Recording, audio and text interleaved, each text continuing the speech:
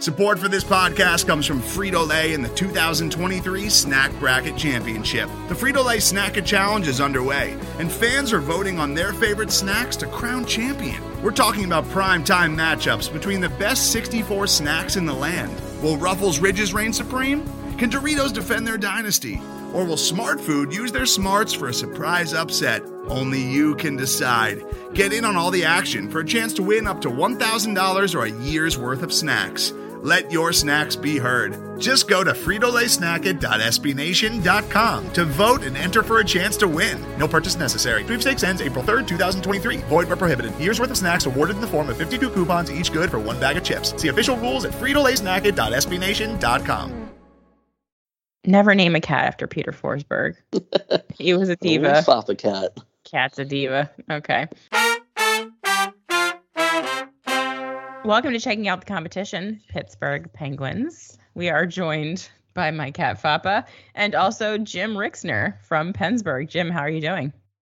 I'm doing good. Not as rambunctious as Fappa, but I'll try my best. Who among us could ever be as rambunctious as Fappa at 7:49 p.m. on a Tuesday? Thank you for hanging out with us. I think this will be interesting. The first Penguins-Flyers game of a season is always interesting. So before we get into this game, I just want to talk a little bit about what the Penguins got up to in the offseason. I don't think it was a very exciting offseason for the Penguins. Were there any notable changes that got made to the roster this summer that you want to talk about? There wasn't a lot. Your old pal Ron Hextall isn't doing much of anything, which is kind of culture shock because Jim Rutherford was just would make trades and do all kinds of crazy stuff, but pretty much nothing. The Penguins lost 2 players from expansion, which only need to lose 1, but they ended up trading Jared McCann because they wouldn't be able to protect him, and they left Brandon Tanev out there thinking his contract would be too much for Seattle, but Seattle, in curious move, picked him.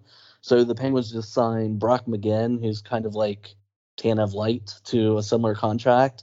And that's pretty much about all they did in the offseason. They signed Brian Boyle off the scrap heap just because they needed a warm body. But other than that, the Penguins have done very, very little in the past year or so. Yeah, settle in for that because that seems to be what Ron Hextall does as general manager, unless he has changed, which he may have.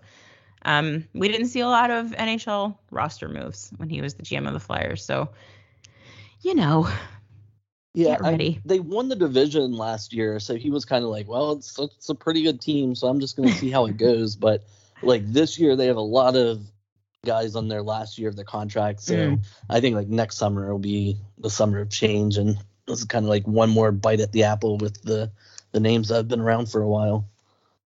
Yeah, I'm glad that you mentioned that. It's actually kind of funny when you go to the Penguins page, the official Penguins website on the NHL.com network, and you go to the standings.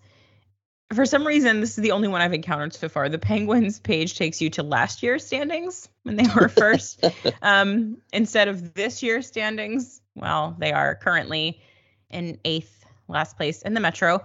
Obviously, it's very early. It doesn't really matter at this point, but I just thought it was funny that it auto directs you to their successful last season instead of showing you this year, which you actually want to see. But so the Penguins are 3-3-2 right now.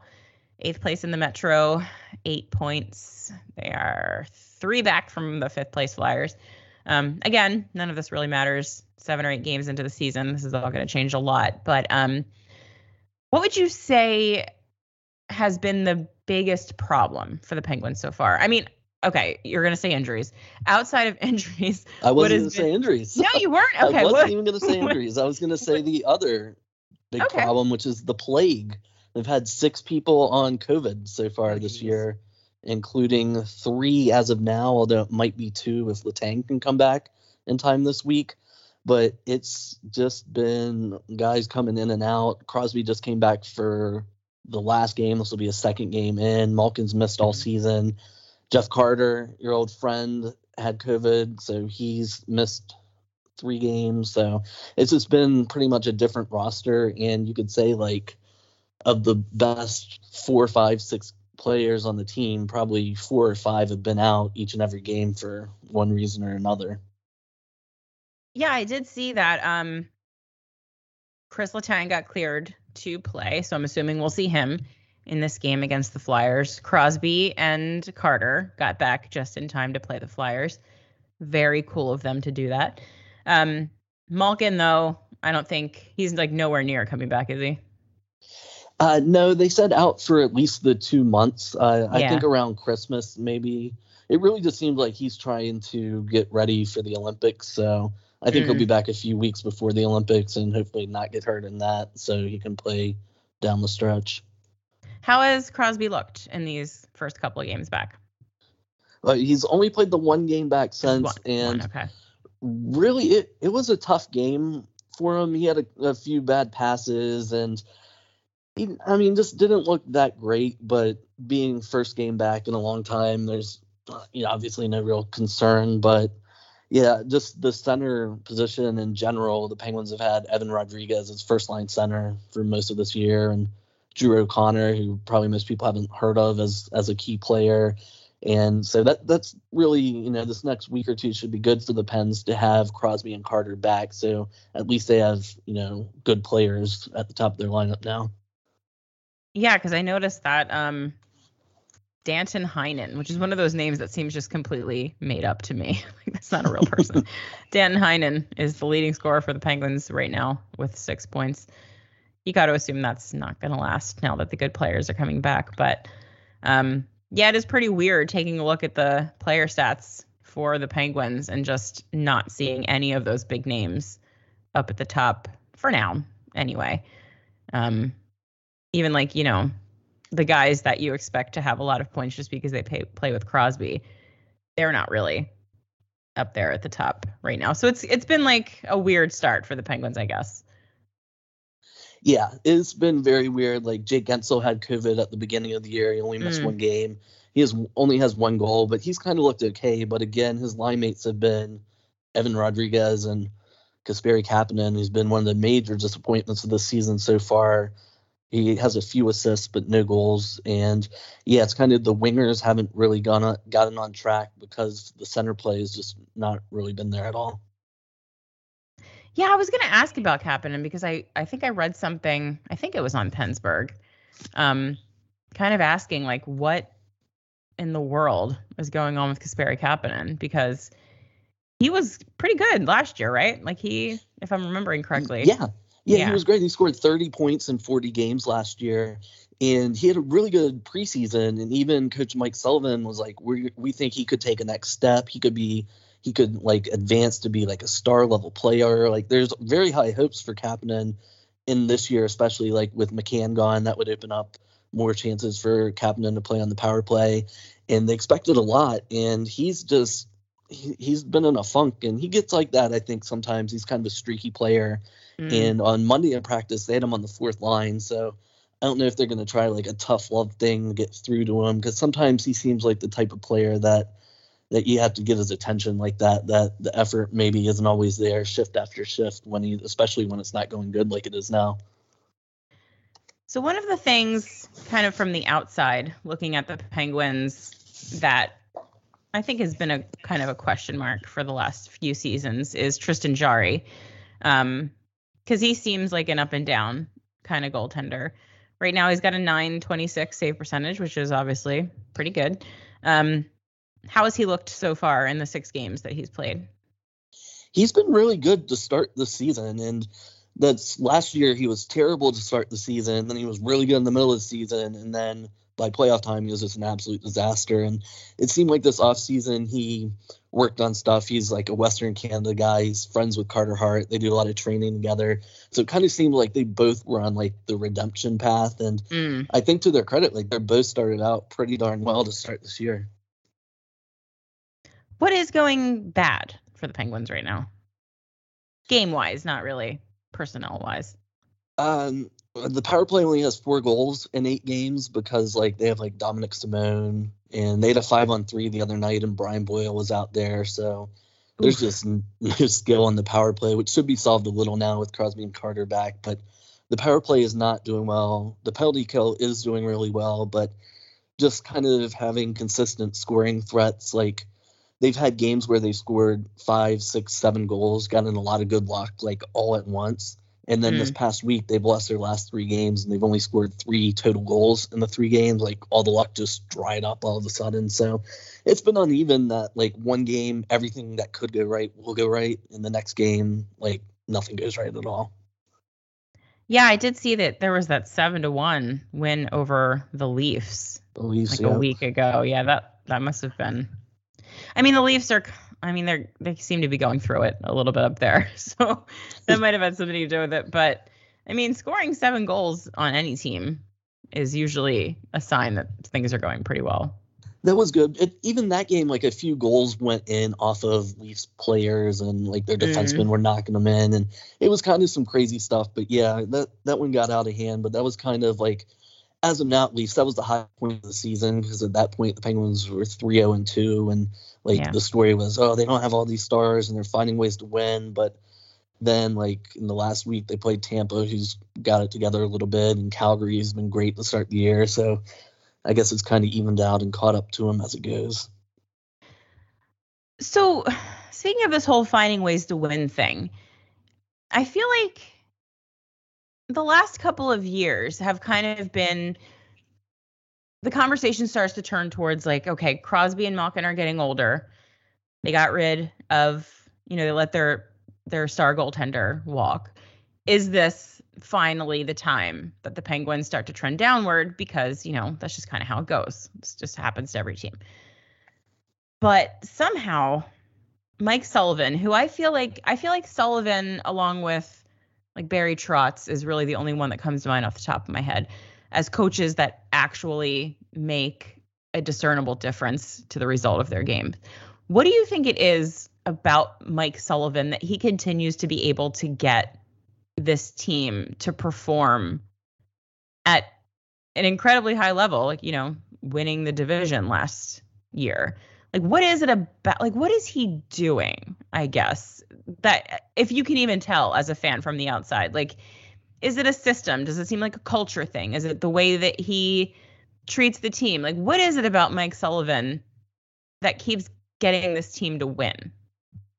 Yeah, like you said, I think you made some good points. It's hard to describe in some ways, but he does have a lot of accountability on the team. He has a lot of buy-in on the team. It's clear that they listen to him, they respond to him, because it's kind of like you said, how it's hard to describe, because he's kind of hard on them in some respects, but he's also very supportive of the team. And his system, like, a lot of people think the Penguins, they think like very offensive minded, superstars, and they have that, but they also have like a really good checking line with Zach Aston Reese, has like some of the best defensive stats, and Teddy Bluger is kind of like an under the radar, really solid player that doesn't stand out, but kind of just like gives a lot of support to the team. And then, like, defensively, I think the team leans on their top 4 guys, and they're all pretty good. Like, Brian Dumoulin, Marcus Patterson was having a good season. Yeah, they're all pretty good. Like, they don't really stand out, but they have enough, like, kind of foot soldiers that just stand in and give enough strength that the Penguins really, they play a lot of tight games, and defensively, they're usually among the top 10 or 15 teams when it comes to suppressing shots and suppressing chances. They're kind of quietly, I think, what Sullivan's instilled is that, they play tight, they play hard most nights. And then usually the secret, I guess, is the power play usually is top 5 in the league. And that kind of puts them over the top of, the average NHL team that doesn't have the kind of like high-end talent that they still have. So given that this team doesn't have a lot of new faces on it, so we're talking about a roster that Flyers fans, for the most part, are going to be pretty familiar with. Is there anyone in particular that is playing well enough this season that we should probably keep an eye on them, even though they're somebody that we might not usually focus on? The player who comes to mind to me is Drew O'Connor.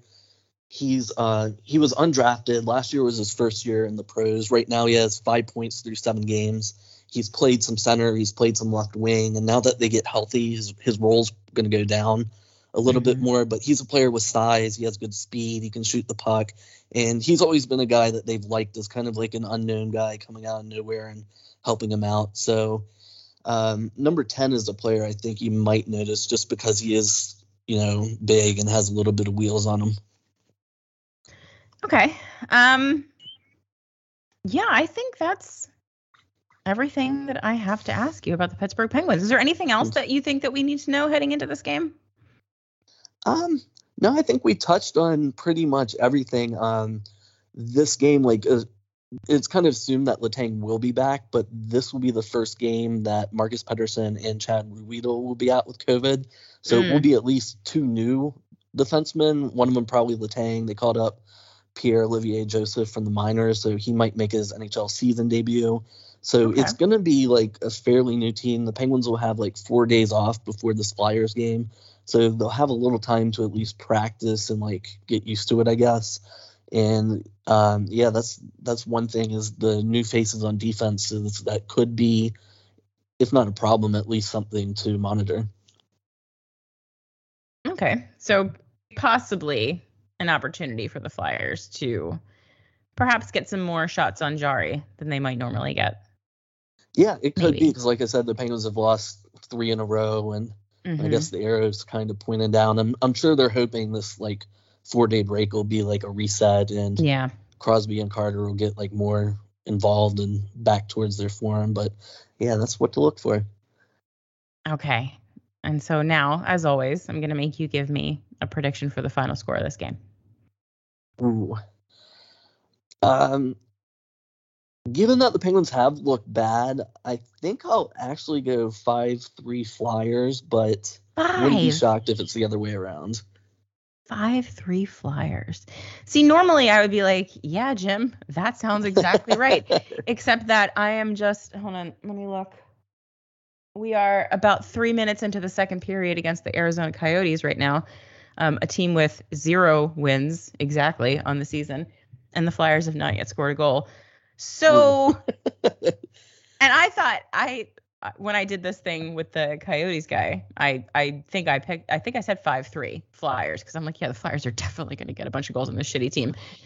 Actually, so far, I mean, there's still time. Maybe they'll get 5. But yeah, I'm a little hesitant to be super confident. I'm still going to say Flyers win because that's what we do here. But I'm going to say it's going to be a tight one, 2-1. 2-1? Yeah, 2-1. That could be. Yeah. Which I will take, to be honest with you. Mm-hmm. Although if they lose this game to the Coyotes, I might just quit this whole blogging thing and take up some other hobby. Yeah. Find something else to do with my time. Before we finish, Jim, you will have no idea what I'm talking about, but that's okay. For people listening, we have a row of tickets for the Flyers alumni game coming up on November 15th, lower level seats. And if you would like to win a pair of those tickets to that game, you need to be the first person to tweet the word "sonk" at me. So if you're listening to this podcast and you would like a free pair of tickets to the Flyers alumni game, tweet "sonk" at me, and if you're first, you win them. It's just that easy. Jim, would you have any interest in going to the Flyers alumni game? Unfortunately, no. I don't think I'll make that one. Not going to make the drive all the way from Pittsburgh to watch Eric Lindros and John LeClaire play hockey. That's fair. That's fair. I can understand.